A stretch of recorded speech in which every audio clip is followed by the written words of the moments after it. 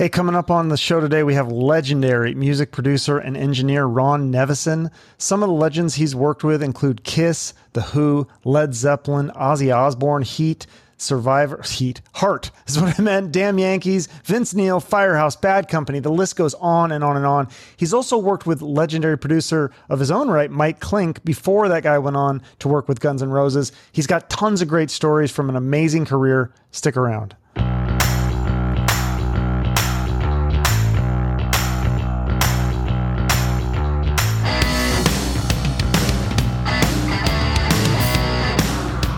There's so much to go over, but I want to just go over your whole career if we can in about an hour. You start as a singer, right? You start in a choir, and then you're a backup singer. Is that how it started, right? Yeah. My third grade teacher told my mom that I had artistic kind of talent to send me to art school. So I went to Temple University, called the Tyler School of Fine Arts in Philly, where I grew up.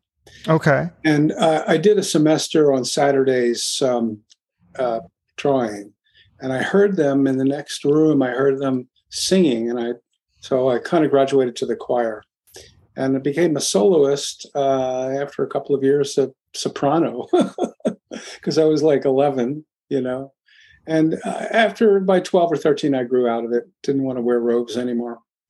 And so, I was singing in like hallways and in the subway, kind of like terminals with my little band. And we did a couple of gigs, a band called the Del Lords. Okay. So then when do you start? Because then you start setting up PA systems for bands, and you kind of eventually become a roadie with Traffic and Derek and the Dominos. So how do you go from that to roadie? Yeah. I decided I wanted to maybe be a concert promoter. So I was working at this shop in Philly, selling bell bottoms, and the guy that owned the store, we went in together. He put up the money, and I promoted a Vanilla Fudge concert in Allentown, Pennsylvania. And one of the parts, the rider, I had to provide a sound system. I had to, my daughter, right? I had to hire a sound system.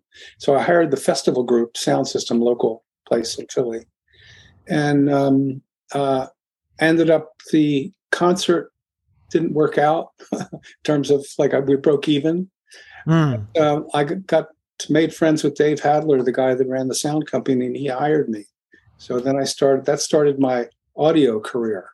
Went from singer to going out, humping gear, and eventually worked myself up to front of house mixer.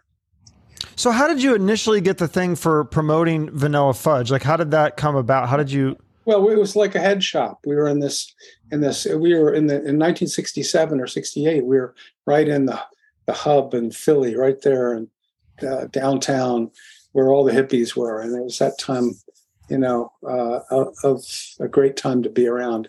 And I was a musician, and I was looking for some way to get into I even considered being a manager. I was going to go in a band. I was looking for a way in, and it just so happened that I got dragged into this festival group, and I also did lighting for them too.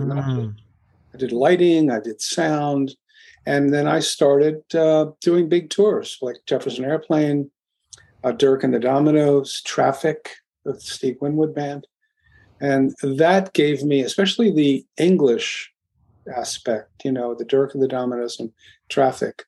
Those bands led to me going to England, because I was in a car with Chris Blackwell, who owns Island Records, and I was complaining about 3 years on the road, or 2 years, whatever it was, humping the gear, and getting 3-4 hours of sleep a night, even though I was a young guy. I was saying, I can't do this too much longer. He says, well, what do you want to do? I said, I want to go into the studio and take what I've learned mixing and do it in the studio. He said, well, you can work for me, man. I really dig you. Come to London and I'll put you in at Island Studios. So that's how I made the transformation from live sound mixer to, I started at the bottom level in the studio, but I knew a lot. I knew a lot about microphones. I knew a lot about EQ and effects, a lot more than the average guy just walking in off the street at Island Studios. That's a pretty big jump, though, to go from living. Were you still living in Philly at the time to go to London? Yeah, it was, especially in 1970. Yeah. So, I mean, did you have like a girlfriend or family that you just said, I'm going to London? I mean, that's huge. It is. Yeah, I just decided to do it. This was like your dream. I had some friends, though. I had the roadie friends from Traffic and from Dirk and the Dominoes. I was good buddies with the keyboard player from the Dirk and the Dominoes. And because weren't you only making $35 a week, American money, making tea at the beginning of all this, right? When you went to Island Studios? How did you find that out? I think you said it in an interview, and I was just like, yeah, 15 pounds a week I started. I don't know what that was, maybe $25 or $30. Yeah. Yeah, 5 pounds a week for the flat and 10 pounds a week for whatever else. But you were looking like forward. You knew that like if you had continued along this path in 6, 5, 10, whatever years, that you knew where you wanted to go. It was an opportunity. And, yeah. I did blow it there. I mean, I worked at Island Studios for a while, but I got fired. I got fired for doing an unauthorized session over the weekend. So there was, I think it was Spooky Tooth or somebody, one of the bands that Island had, their engineer got sick over a weekend. They called me up, and I was a second engineer, and I wasn't supposed to go in and do that without letting them know. They called me up, and I went, okay, yeah, it was an opportunity. So I didn't think I'd get fired. I thought they'd like go, hey, you're not supposed to do that. But no, they fired me. And dang. So now I'm in London with no job. Now, but this leads to a very important being in a place where at this point, I had now kind of put in time at Island Studios and spent a couple of years mixing on the road. Now I answered an ad in Melody Maker magazine because I was jobless in London about this company that I knew nothing about, but it was called Track Plan. And the Track Plan was owned by Pete Townsend, and it was building studios for musicians. And I got that job. I got interviewed by a guy named John Alcock, who's a fellow producer engineer like myself.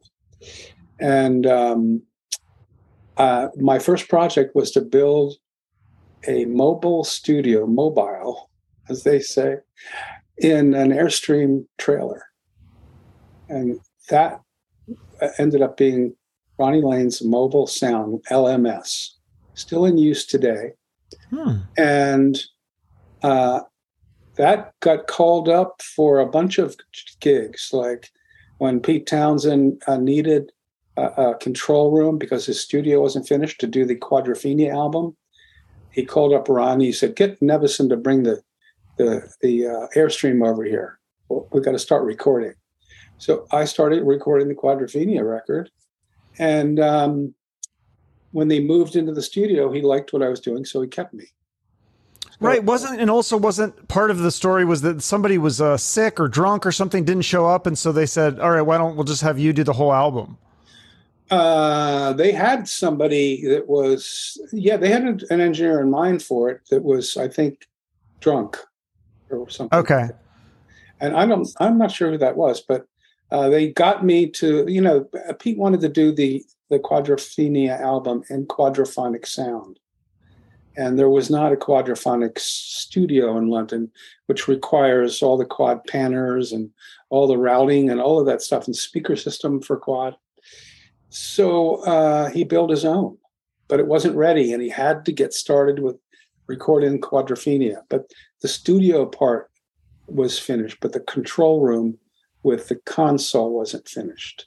So we just pulled up the Airstream right outside the studio doors and started recording. And when the console was ready after 2 or 3 weeks, I just moved in there and continued. And then I did the Tommy film after that for The Who, So I did a couple of big projects for them. So that's kind of your first big break in this. Yeah, it was. Yeah. So there's two really big breaks there. The sitting with Chris Blackwell and having a job offer to get to London, then getting fired and answering the ad in Melody Maker. Those were major breaks in my career.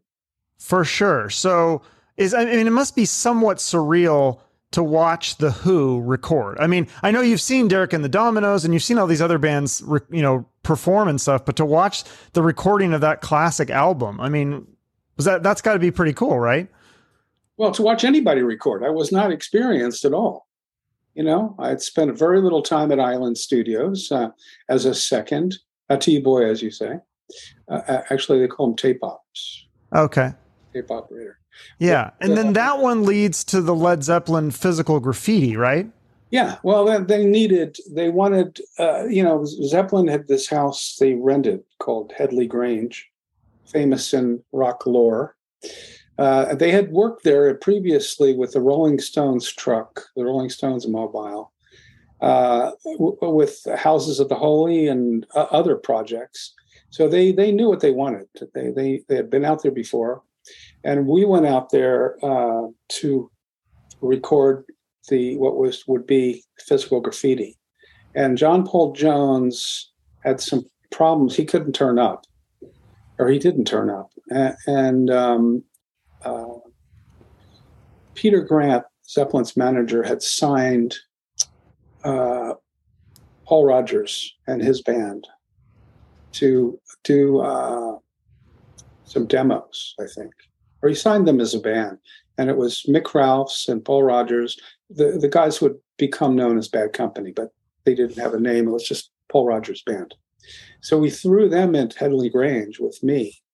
And in 10 days, we did the Badco album. So that's how that worked out. And then I went back to do the Physical Graffiti album when Jonesy was ready to come into back to the thing. Yeah. So with Physical Graffiti, see, somebody told me, I want to say, I think I could be wrong on this. It might have been, I had producer Steve Thompson on. I feel like it was him or somebody said that Led Zeppelin was not very good live, that it was all these studio tricks, especially with Jimmy Page and the guitar. Do you agree with that? Or is that guy crazy? Crazy. So he was amazing in studio, like you're watching him in awe. The thing that was amazing about them, there's a couple of amazing takeaways. One was how John Bonham played Jimmy's riffs. He didn't just do time. He played the exact riff. Dum dum dum dum dum dum dum. If you listen through his Led Zeppelin stuff, he copped his riffs. That's what I think makes it so interesting. And he could do that because they were difficult, out of time, crazy time signatures. Jimmy, the genius guitar player that he was. The other thing, other takeaway was that they really didn't pay much attention to sound or, they were they never bugged me about getting they were never up my ass about getting perfect sounds. They just played. They just loved playing, and they knew what they wanted. They rehearsed ahead of time, so there was no clicks involved. They just played. And those were my two big takeaways from working with them, and pretty amazing. And now I didn't know until I finished working out at Headley Grange. They finished. They went in and obviously did work and mixing on the album. Did the strings on Kashmir and stuff like that. I do have an interesting little tidbit about Kashmir. When we recorded that track, I just had gotten an Eventide phaser that day, and somebody told me it sounded good on cymbals. So I only had the drums on 2 tracks, so only 2 microphones, believe it or not, were used away from the drum kit, just 2, stereo pair. That's how the drums were recorded on that record. And I took one of them and put it into the phaser and recorded it on a 3rd track and played it to them when we had the playback, and they liked it and kept it. And so, you know, it was just a mistake. It wasn't a mistake. It was just I was just experimenting. And they loved it. Thought out. Just worked out. One of those happy mistakes. Wow. I love the song too. Is it Trampled Underfoot? Is that what it's called? Yeah. That song is, and the sound with that, the beginning, especially like that, dun, dun, dun, dun, dun, dun, that's so, it sounds. That's a clavinet. Is that what that is? Yeah. Oh, that is so cool. He play what Jonesy would do is he would play the clavinet a lot of times to get the feel on the drum tracks, and then we'd overdub the bass. Okay. So I think that particular song, because it starts out with that, I think that that's the way we did that. But hey, that's 1970. So when Robert Plant sings, does he do it like in one take, or does he do it multiple? Because I mean, his vocals are just, nobody can duplicate that. He's one of the greatest rock singers of all time. Indeed. I've been lucky to kind of work with some great singers like Plant and Paul Rodgers, for Christ's sake, and Streisand and Mickey Thomas and Ann Wilson. You know, I really have had a great career as far as working with the best singers. Yeah. So, but Plant, does he do it in one take typically, or how many? Does it take him a lot? Is he perfectionist? You know, when I did those 9 songs, I didn't even know that they were going to use tracks from Houses of the Holy and make it a whole album. I just did the 9 newest songs. Okay. I didn't do the final vocals, so I'm not sure how we did that. Okay. So with that one and the 3 Bad Companies that you also engineered, now those got remastered later. So explain that process. Does that negate the work that you did, or does it just enhance it? Maybe not. Maybe not. Just it's you know, remastering and remixing are 2 different things. Remastering, they send it to a mastering engineer, and they use some, maybe these days, computer programs to change the EQ and all of that. Remixing is where you get the original audio tapes. Some, you know, usually in those days it was all 16 track or 24 track, and actually physically remix it. And so both of these things are done throughout the industry as time goes on. Techniques get better, equipment gets better, and tastes change and how things sound. Yeah. No, that makes sense. I must say that I talked to Pete Townsend about, it's probably about 8 or 10 years ago now, when the 40th anniversary of Quadrophenia came out. And he sent me a 40th anniversary package that they had done, a vinyl package. And he told me they used all the original mixes that he and I did. Pete and I did the mixing together at his studio in Goring, which is out like a bungalow outside of London. Wow. So then your first producer credit is the Thin Lizzy one, right? Nightlife? Is that the first producing credit? And you're kind of... I did one before that called Chili Willy and the Red Hot Peppers that I had done with the Airstream in a barn in Cornwall. It was a pub band signed to Charisma Records. But yeah, Nightlife with Thin Lizzy is one of the first ones that I did while I was still in London. Yeah. And you thought the production, you did a good job, but you wish you could redo the mixing. Is that the problem? Yeah. Yeah. And the band felt the same way? Oh, I don't know. I listening to it now, I go, I you know, sometimes I listen to stuff, I go, yeah. Sometimes I listen to stuff, I go, no. Well, yeah. And then so the UFO, we can do it better, you know. Yeah. The UFO Strangers in the Night, that's another big one. Now that's a live album, but I did hear you say that 2 songs were actually recorded in studio, and there was some disagreement with the guitarist, Michael Schenker, because he wanted it to be more produced and you wanted it more of a live feel. Isn't that right? You know, I don't remember that part. Actually, to tell you the truth, I've read things like that too. I do know that, you know, it's a live album with a band like that is very difficult. especially when you have songs that are like 13 minutes long, like Rock Bottom, and you have a 20-minute side. We're talking about, this is 1977. We're talking about vinyl. This is before CDs. And so you can't do the set as the set, would normally be. You have to figure out, where am I going to put something like Rock Bottom or Love to Love, which are like, so long. And so there's no way we could do an album that was listenable on a single vinyl. So I talked Chrysalis into doing a double album. And it was my judgment that there was a couple of songs short of the performance-wise. So we just went in and we did them in the studio. And just threw them in there with, I didn't. The biggest venue on that album was, I think, Chicago Amphitheater. UFO had a huge following in Chicago. But I think I used most of the recording from like Columbus or Youngstown or something like that. But I used all the audience from Chicago. Okay. Gotcha. So I was using the audience anyway. I used the audience from the Record Plant studio, or, I used the audience on the Record Plant tracks. I used the same drums and same microphones and the same everything. So, yeah.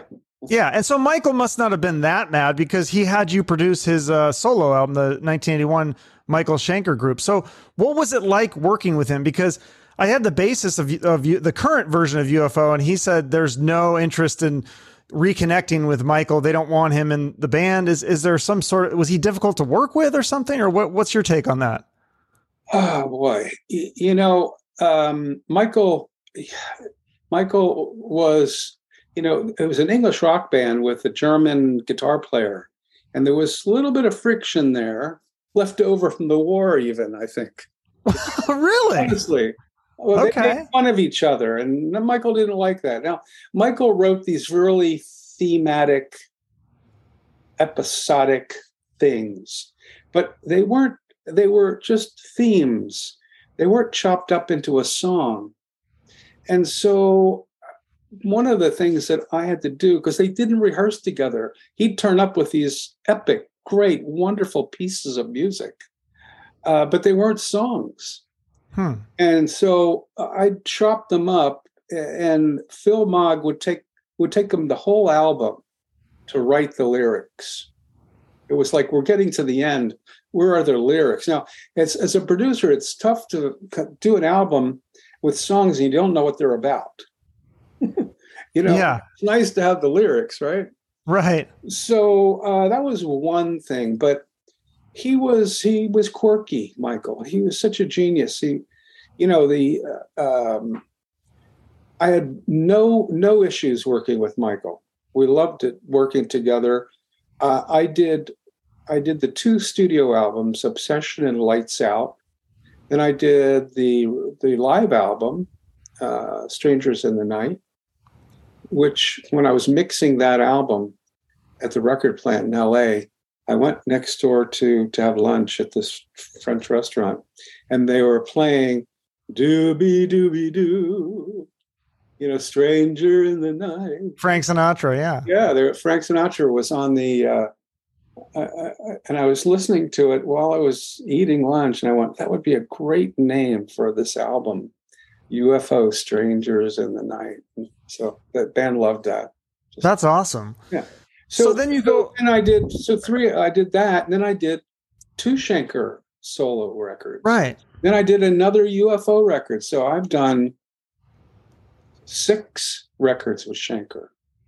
Yeah. So he must have appreciated your production skills for sure. He brought me to, in mid-90s, he brought me to Phoenix, and I rented a place in Scottsdale and rented a studio. And he had this, I think it was a Walk on Water album. That was pretty cool. So okay. In the mid-90s, that's the last time I worked with him, I think. Okay. I did another UFO album in LA. Can't remember the name of that. Yeah, you worked with them a lot. I did. Yeah, six records. Yeah. Yeah. They have kind of a cult following. They do. I know, like Eddie Trunk is a big fan, and he's kind of championed them as one of the greatest rock bands. He's a huge fan. Yeah, yeah, big fan. Yeah. Yeah. So then you do some of the pop stuff like Jefferson Starship or I can't remember. Did you do all three incarnations? Did you Airplane, Starship, and Jefferson Starship? Or well, I did the Airplane. Well, here's an interesting story. I was doing one of the tours that I did when I was with Festival Group as the sound man. One of the tours that I did a couple of tours with Jefferson Airplane. So, and I actually mixed their sound at Woodstock.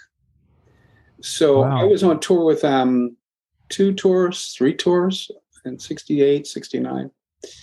I got a call in 79.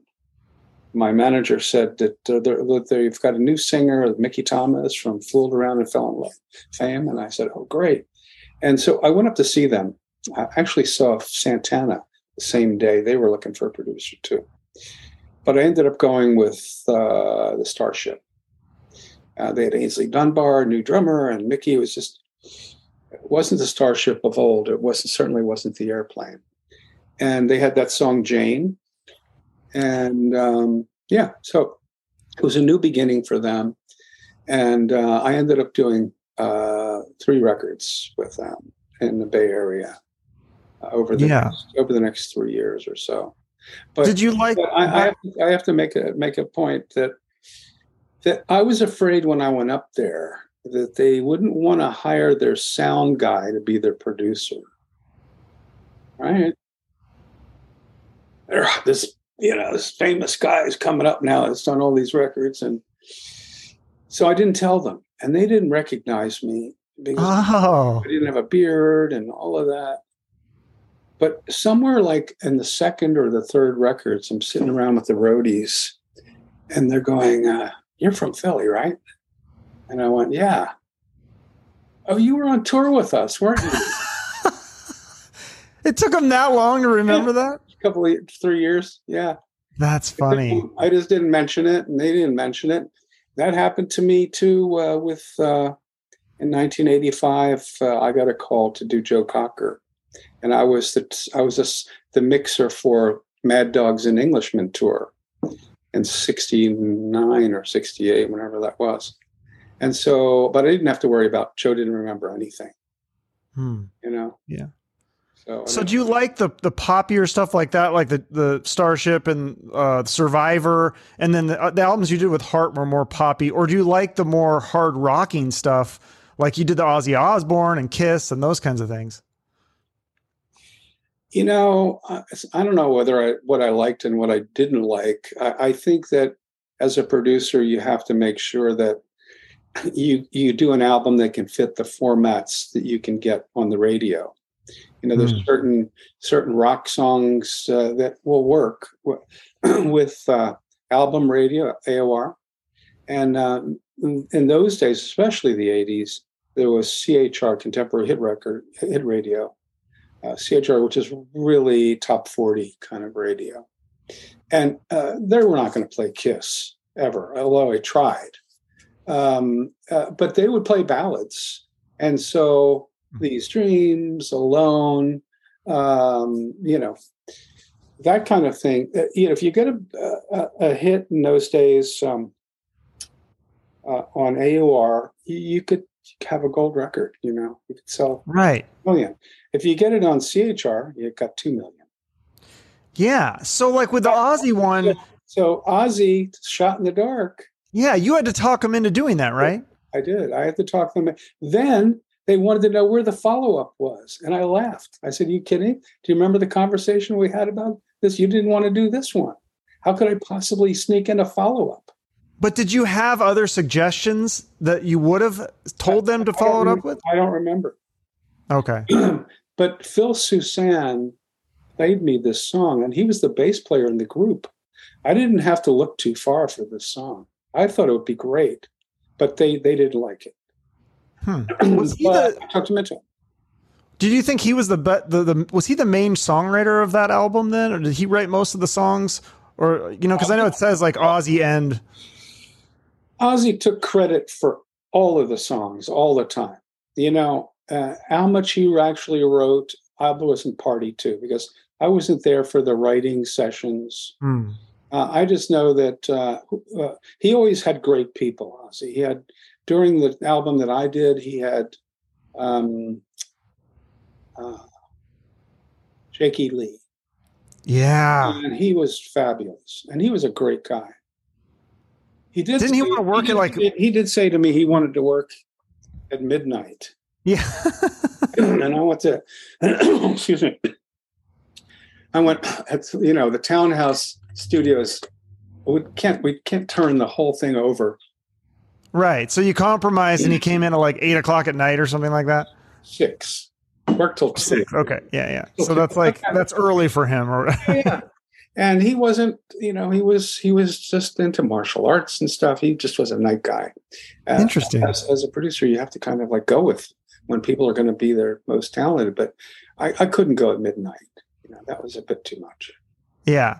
So with the Kiss one, there's a songwriting team of, Paul and Gene. Do they write separately? Like Paul sends you 6 songs, but you said that he had, narrowed it down to these are the 6 best, where Gene just sent you everything. It was like 25 songs. That's right. Yeah. Gene just sends you everything he's done. And Paul had narrowed it down, and Paul wrote with other people. I think Gene did a little bit too. Paul wrote with, a lot of the hot hit writers. I had a great time with them. That was a terrific record, I think. Listening back to it, that's another one I wish I could remix. Because of the days of synth. It's a little bit, too synth heavy. Just as far as mixing goes, I would have it rock more. And but we were trying to get them on hit radio too. Yeah. And so they wouldn't. I thought the record company really messed that up. There was a song called "Reason to Live" that I thought was a hit smash. Really, it's on that record, and we couldn't get traction on it. Huh. That's interesting. Yeah. Like, so what happens to those demos? Like, I heard you say one of the songs Gene wrote was called "I Want to Put a Log in Your Fireplace," and I thought that was hilarious. And I tried to YouTube like Kiss demo. I can't find it. Oh, well, who knows what happens? Yeah. Yeah. No, I but that's rock and roll, Because there's some Kiss fans that, they will like pay money for Gene Simmons' log. They let alone a demo song that he did like that. Like they're so into that stuff. The Kiss Army is really, the Kiss Army has had mostly negative reviews of Crazy Nights album. But they still play the song Crazy Nights, right? Yeah. It's just like, there's certain things that happen, like when Dylan went electric. It seemed preposterous now. But, add a synth to Kiss was not something that, I think that's part of it, Yeah, everyone was using synth in the 80s. That's what the way it was. Yeah. So I had Key Marcello from Europe on my show, and he was telling me the story about how you guys had the album Out of This World, that you brought him this song by Diane Warren called Look Away. And he's so excited. He's like, guys, look at this song. It's called Look Away. We got a Diane Warren song. And who was it? Was it the singer or somebody else said, or I think it was John, the other guitarist, said, no, we're not a fucking cover band. And so they turned it down. And then it went on to be this massive hit for Chicago. No, that's not true. That's not true. That's not true? No, I'll tell you the truth of it. Okay. I was going to London.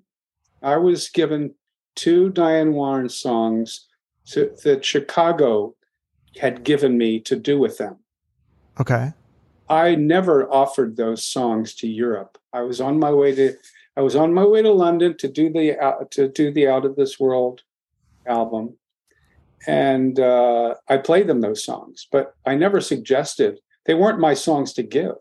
I never suggested. I went back after that and cut those songs with Chicago, and they became hits, both of them. So Key was just confused then. Yeah, he doesn't remember. He was impressed with the songs. Okay, but do you think if he would have fought for him, doing outside songs, they didn't need outside songs. The dilemma with Europe was they had a big hit with ba ba ba bum ba ba ba ba ba. How do you follow that up? Give me another. Give me another trumpet riff. Give me another horn riff. Yeah. They needed a ballad. I think maybe if not Look Away, maybe another ballad from. I mean, there's ballads on that record, and the song Superstitious did fairly well. It didn't do what Final Countdown did, but yeah, it's a great album, and there's wonderful. I mean, it was a great record, I think. Underrated for sure. Yeah. So how did those songs, like the Diane Warren song, how did those songs by other songwriters get picked for albums? Is there a bidding war or competition, or does the songwriter say, I want this to go to Chicago, or how does that work? Well, as a producer, a hit producer especially, you are a conduit for all of these songwriters. It passes through me. Either I find the songs or the record company. In the case of like Heart, I sat with Don Grierson, who's the head of A&R at Capitol, and he had "What About Love," right, which is a great song. Yeah. And he also was having hits with Tina Turner, and he had this song called "If Looks Could Kill," and it was like a dance tune. If looks could kill, and I thought lyrically, if looks could kill, you'd be lying on the floor, you'd be begging me, please don't hurt me no more. I thought that would be great for Ann Wilson as a visual, right? And so I grabbed that from him. I said, well, I want to do this with Heart. And then I went and found These Dreams for them, and Alone, and I Want You So Bad, and some other songs, and mix those in with the songs that they wrote. So, finding outside songs is sometimes I got inundated with so many songs in the 80s that I couldn't really listen to them all. So I only listened when I had an artist in mind, I was looking for something, trying to fill a gap for an artist. Yeah, interesting. So because otherwise I'd miss it, or I'd forget about it. So okay. So I had lots of stuff, and I just start. I'd first start digging into known songwriters like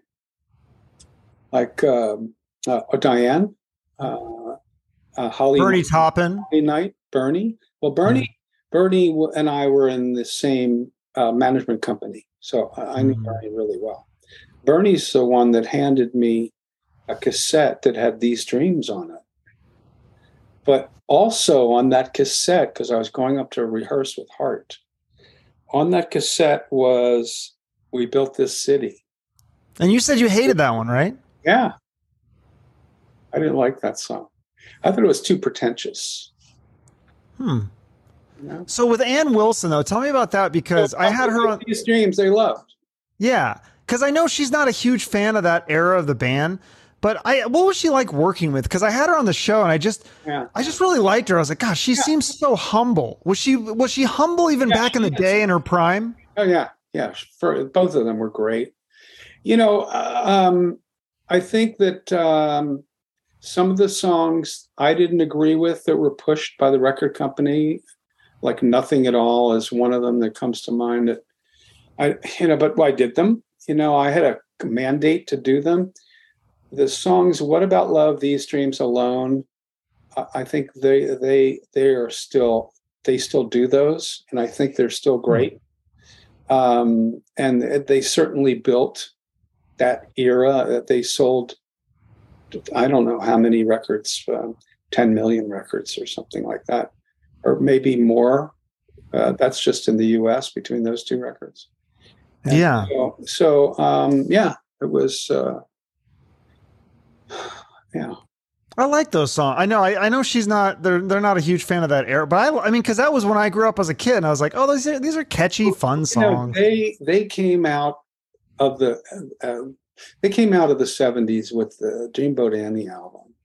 Yeah, which that's a classic. Great classic. Dun do do do do do do, Crazy on You, and Magic Man, and Barracuda, and.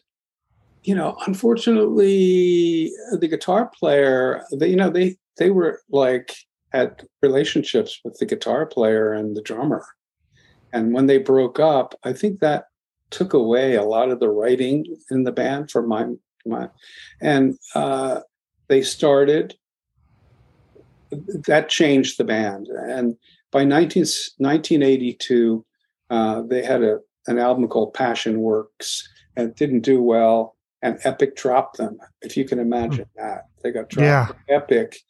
And they were a little bit, they needed to kind of like get perked back up. And,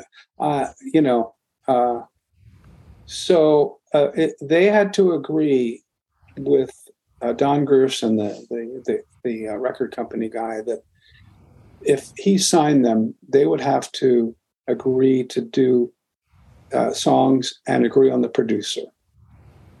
And they said yes, and that's how it all came down. But I don't think they ever wanted to do anybody else's songs. Yeah, some people, that makes sense. Some artists are more agreeable to doing covers, like Rod Stewart, or like, they're not so. But the girls are never happy with doing songs. But I had a great time with them, and in fact, I have to tell you this. After the Damn Yankees record, and Nancy called me up. I had given him this song, "Want You So Bad," by the same writers that that did Alone, Tom Kelly and Billy Steinberg, and I think it was "Want You So Bad," or it was another song like that, and she called me up. She said, "Remember that song that, I want to do that for this thing I'm doing with my boyfriend or husband." I wasn't quite sure if she had married her boyfriend or husband at that time. And I said, "I'm sorry, but I gave that away I'm doing that with Patti Smythe." And they didn't like that. Oh, shit. And I didn't do the next record. They got... Oh, that's okay. Well, let's get what's his name to do the next record. Oh, no reason why I shouldn't do the third record that they did. Yeah, because those two that you did were, say what you will, but they're massive success. Yeah. So here you go. Them complaining about outside songs, and then when she wants to do an outside song that I played her, I said, "Well, now I'm doing it with somebody else after you turned it down." Go figure.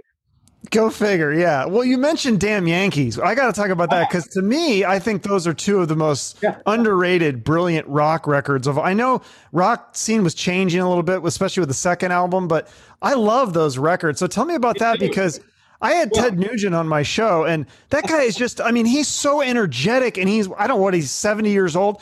Was he bouncing off the walls in the studio too? I know you said something about how he wasn't around for a lot of it, but when he was there, was he crazy? Well, Ted is very entertaining. Ted is like a preacher on meth. Now, I have to say that he I don't want this to be misconstrued. He doesn't do drugs. He's not a drug. No, that's what's so funny. How is he so energetic? Yeah, he is like that. There is this backstory to Damn Yankees. It's interesting. John Kolodner, kind of a famous A&R guy, with a beard. Yeah, dude looks like a lady. Video. Right. He always in a white coat. It has to, it helped Aerosmith, and he was around the scene. He was working for Geffen, and he got Ted together with Tommy Shaw and Jack Blades. He's the one that put that together. And they did. Brilliant. Those that were great. And it was a great mixture of talent. However, I'm trying to think of the name of the president of Geffen Records at the time. It doesn't matter. He passed on the project. So imagine after putting that together, he didn't want to do it. Okay. So it went to Warner Brothers, and Michael Austin called me up and said, "Get down here. I want you to hear this." And he played me six songs that they had worked up. And I said, "I want to do it." But at the same time, I was worried because I had told Night Ranger's manager that I would do a Night Ranger album, and I passed on it and left them hanging a couple of years earlier in '87, I think, something like that. I did something else, and I felt bad about it, but I can only do so many projects, and I felt bad about it. I thought that maybe Jack Blades would, not be happy about that. Hold a grudge, but he didn't? No, he didn't. Oh, that's good. So, yeah, I'm sure that kind of stuff happens all the time. I've invited him over my house and smoothed things over with him, and we started getting down to work.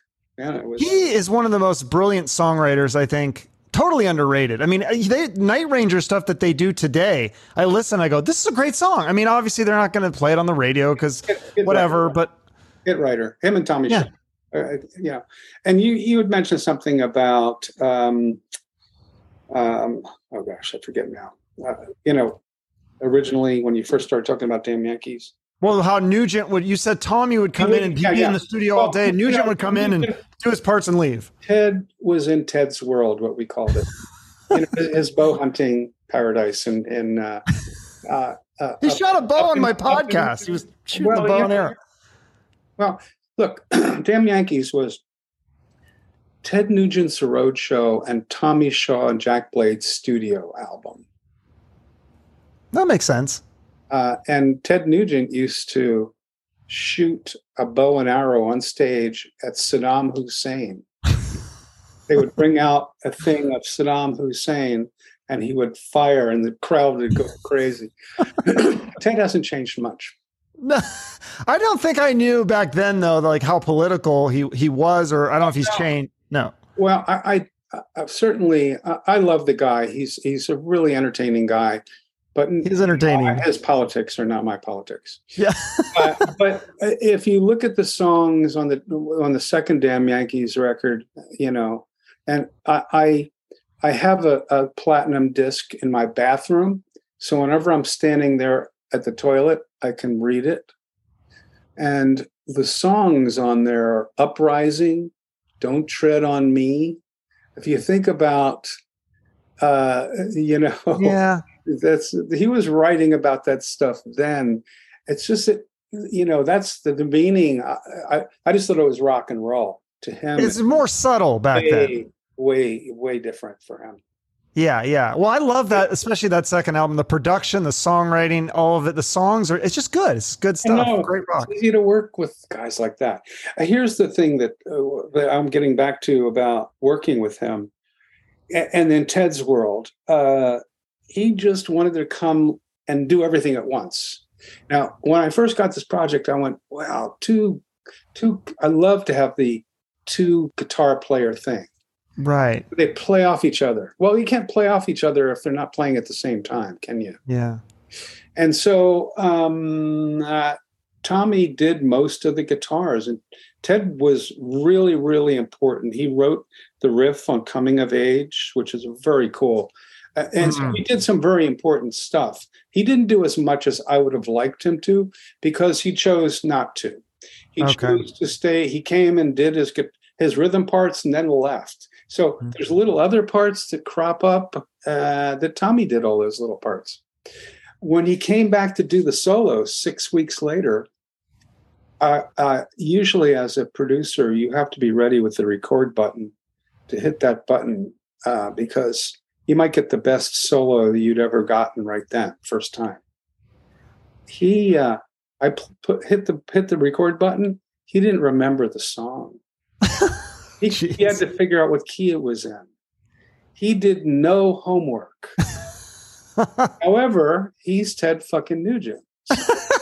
So he can go in and do that. And in a half an hour, he had a great solo. But that was the way he worked. I can do that. I don't need to rehearse. I'm Ted Nugent. That's interesting. That's funny. And so, did you? Yeah, he did. So he can't complain about not having enough airtime on the album because he didn't put in the time. Right. Now you didn't do the third album that never came out, did you? I didn't. No. Okay. What about now? This is the one of I think one of your best albums. One of my favorite is the Vince Neil record. I think that's so underrated. I loved Crew. That was when I first started getting into music. I never get, I never, I love that album. I mean, yeah, it's not groundbreaking. I know it came out during grunge, but it was so fun. It was just a fun, good album. The guitar work, and I think I had Steve Stevens on, and even he didn't even seem to be very thrilled about it. I was like, "That's your best guitar work I've ever heard." He's shredding, and it's got these lasers and all this stuff, but he doesn't seem very happy with it. Well, I didn't, no one's ever asked me about that record. I thoroughly agree that Nirvana tanked it. The fact that everybody was running up to Seattle and that all eyes were up there with not just Nirvana, but Pearl Jam and Soundgarden and everybody else. But he had a great band. He had a great band and very cool songs. I had Tommy and Jack write a song for him. 2, I think, right? Maybe 2. Yeah. Because they did the You're Invited, But Your Friend Can't Come, and also Can't Change Me. That's right. Wow. And also, did they do Sister of Pain too? Maybe 3 songs. Yeah, maybe 3. That's right. Yeah. Right. Yeah, that was a great sounding record. Yeah, the flamenco guitar on the Edge is so cool. Because he also does the acoustic stuff. To have a guy like him and him not to recognize that as a great album is kind of strange. It is weird. So I just wrote it off as, it wasn't the time for that kind of record, because I did another really good record with John Wetton at the time, the singer for Asia, right around 93 or 94, 90, whatever it was. It didn't get any notice either. And I just wrote those off as classic rock was not in the mainstream anymore. Yeah, but I think the fans, like Vince fans, are still hold that record near and dear. Yeah. And yeah. So at the time, did you ever just like after recording go out with Vince for a beer? Did he ever spill the dirt on the crew stuff? Like what? Because there's just 2 different stories to that whole saga. To what saga? To the Motley, he said he was fired, and then they said he quit. Did he ever tell you his take on it? I don't know. I just know that Tommy and Jack Blades took Vince under his wing when he left Motley. That's how that MTV thing came about. You're invited, your friends can't come, and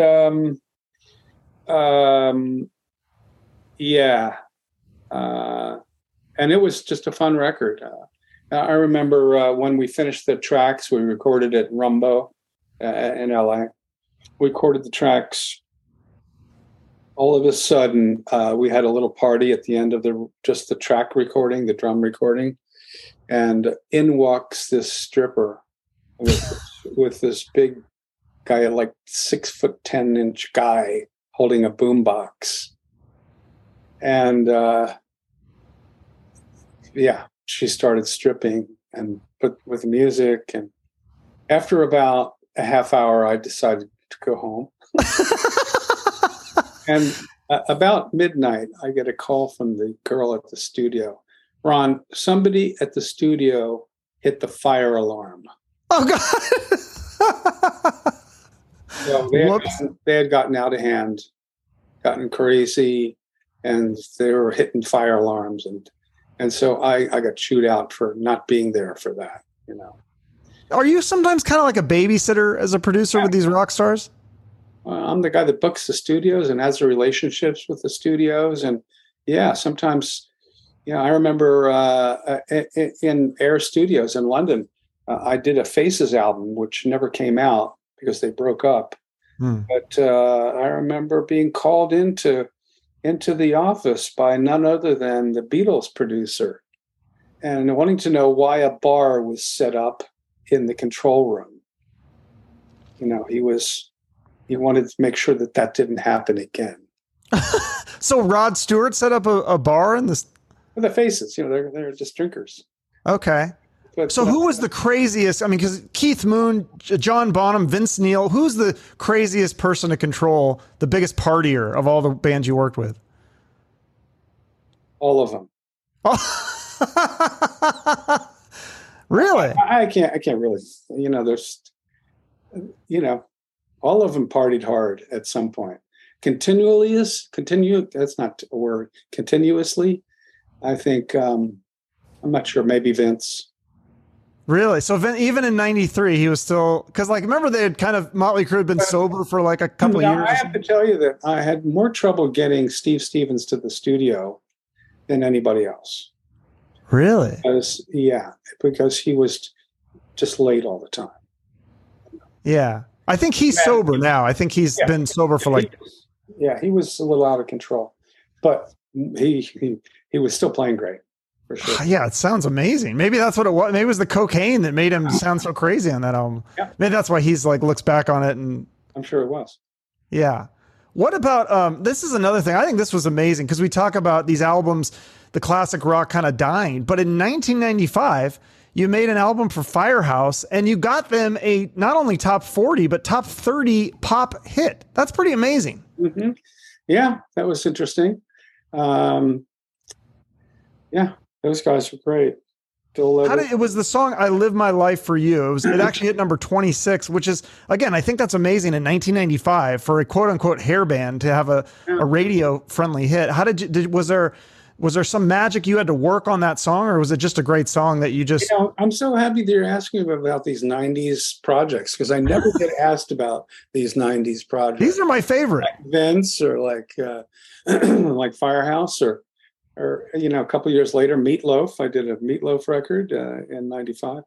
I remember going down to Sarasota and rehearsing with the band. Then I brought them to LA, I believe, and I'm not sure where I did the album, but I love those guys. I remember thinking that in those days, I had to dry things up a little bit from the reverb from the 80s. Everything was more in your face. So the mixing is quite different. Mm. But I didn't want to change the band.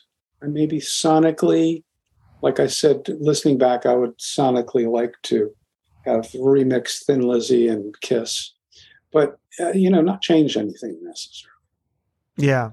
So you got to tell me this about Mike Clink. Now, you kind of mentored him, I heard. I was not aware of this. Now, he obviously went on to be a massive producer for Guns N' Roses and some other stuff. But how did you start? Was it Eye of the Tiger or he produced that? Or tell me the story with him.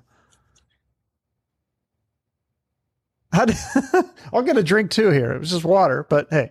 Well, here's the story. That you should know.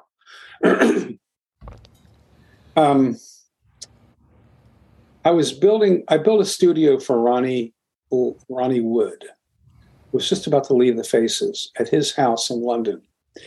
And the Faces were breaking up. And Warner's needed another album from the Faces. This is before Rod Stewart went solo. Mm.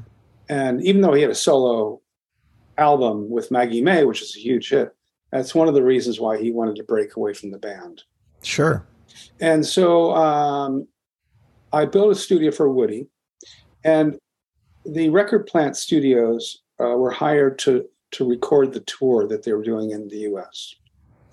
During that recording, Ronnie Wood told the two owners of the record plant, "Hey, why don't you come to London during the hiatus?" Yeah, it's like because they recorded 3 weeks, and there's a couple of weeks off, and then another 3 weeks or something. So Gary Kellgren and Chris Stone, came to London, and I was doing a session at Woody's house, right? And they met me, and they saw that I had done Led Zeppelin and The Who and Bad Company, and this was 1975, and they offered me the job for chief engineer at the record plant. And ultimately, I took it and went to LA and was kind of the overseer of the 5 studios, the 3 in LA and the 2 up in Sausalito. Mike Clink was an assistant engineer at that time at the record plant. Maybe not then, but eventually he was. I mean, I'm not sure when I got there in 75 if he was working or not. He would remember. But he started working at the record plant, and we started working together, and I liked him and he liked me, and I used him for like 8 albums or something. We went to Sausalito together.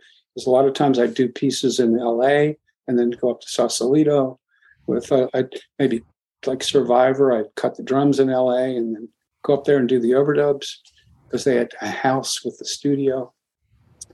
So Klink ended up being, I'm not sure I mentored him so much as he was my assistant engineer.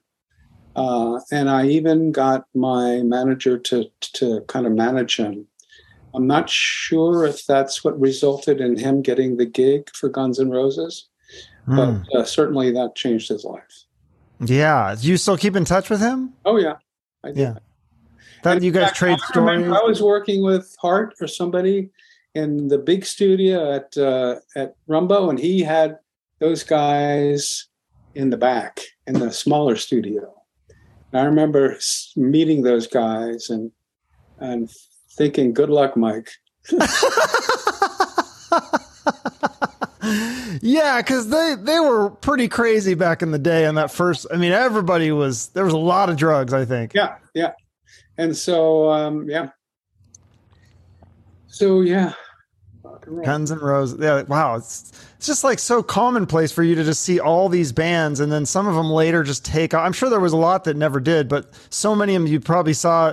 Yeah, you're thinking good luck with those guys, and the album blows up. You had no idea. Another guy that worked for me a few albums, Toby Wright, went on to work with Alice in Chains, and in fact, he's got a podcast. I did a session with him, a podcast called. Which one's his call? I've listened to a few interviews. I'm trying to remember. It's not sure if I heard that one. Toby Wright. It's the right stuff or something like that. Okay. Yeah, I might have heard that one. Now I heard you say in one of the interview or multiple interviews, you talk about this book. What's the status with that? I haven't done anything. COVID kind of stopped that in its tracks. So it was okay. And one of the reasons is everybody started writing books. Everybody was sitting on their butt. Yeah. And trying to stay away from getting sick and starting to think, let me paint something, or let me write something, or let me record something. So I have to get back to it. It's from the early days to 1999. Goes right up to there. I haven't included anything, and I haven't included anything personal. It's just all career stuff at the moment.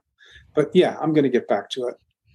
Well, it's an amazing career. It's a great story. I just love too that it starts, this guy making $35 an hour, and then you become one of the biggest producers in the world. I love those kinds of stories. It's really neat and inspiring for people to hear that, I think, whether they want to be a producer or anything. Yeah. You have any secrets to your success? Like, did you see that path later down the line? You're like, I'm going to be a huge producer. I have to say that as an engineer, for instance, let's take the Bad Company albums. Love those. I was an engineer. I get paid $100 a week. That's it? During that time, maybe $200 a week. And I watched them rake in millions over 3 albums. The third album, they couldn't even work in England because they could only be there 63 days a year because of their tax issues that they'd have. Oh. They didn't want to record in the U.S. because they didn't want to use up visa time because they were on tour. Oh, right. And so they decided to record in the south of France. They rented a big villa, and Ronnie Lane wouldn't let them take the Airstream. The first 2 albums I had done with the Airstream thing that we talked about. Yeah. So I got the Rolling Stones mobile truck to come over, and the reason I'm bringing all that up is, I started thinking, man, I need to be a royalty artist here. I'm, right in the middle of all this, and so, started producing and became a royalty artist, and that's how you make money in this business. Not sitting there as an engineer getting an hourly or weekly wage. Right. So you did see the future. You saw, I need to take this up a notch. Because do some people just stay engineers? I guess if they're not aspiring or if they don't have the talent, I don't think that it's not, you can say you're going to be a producer, but you have to know what you're doing, and you have to have hits, and you have to kind of So, Yeah. Well, it's great. It was a lot of great stories. Anything else I missed? Any other crazy stories or gossip or dirt you want to spill on here? a couple of hours that we could do. Well, you'll have to come back when the book's out and we can promote that. And that's been a lot of fun. That's been great.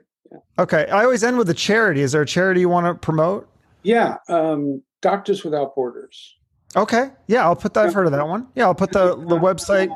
You know, I got involved with them during the Ebola times back in 7 years ago or something. And yeah, so yeah. Okay. Doctors Without Borders. I'll put that website in the notes along with you have a website and people can contact you if they want to hire you or RonNevison.com. Yeah. Where they can hire me through SoundBetter. I have a profile on SoundBetter too. Okay. Very cool. Well, thank you so much for doing this. I appreciate it. I love the stories. Good talking with you. All right. You too. Be in touch. All right. Bye-bye. Bye. Thank you again to Ron Nevison. Check out his website for more information, or you can check All Music for a list of his full credits. It's a pretty extensive list, and we could definitely do a round 2 for this one. So I hope to read his book one day and have him back on the show. Make sure to support Ron, share this episode, or follow him on social media. Thank you for all your support of the guests. If you want to support me and my little show here, you can like, comment, share the episode. Listen to some of my other episodes, including the ones I mentioned, like Steve Stevens, Ann Wilson, and Ted Nugent. Thank you so much for making it all the way through this episode. Have a great day and shoot for the moon.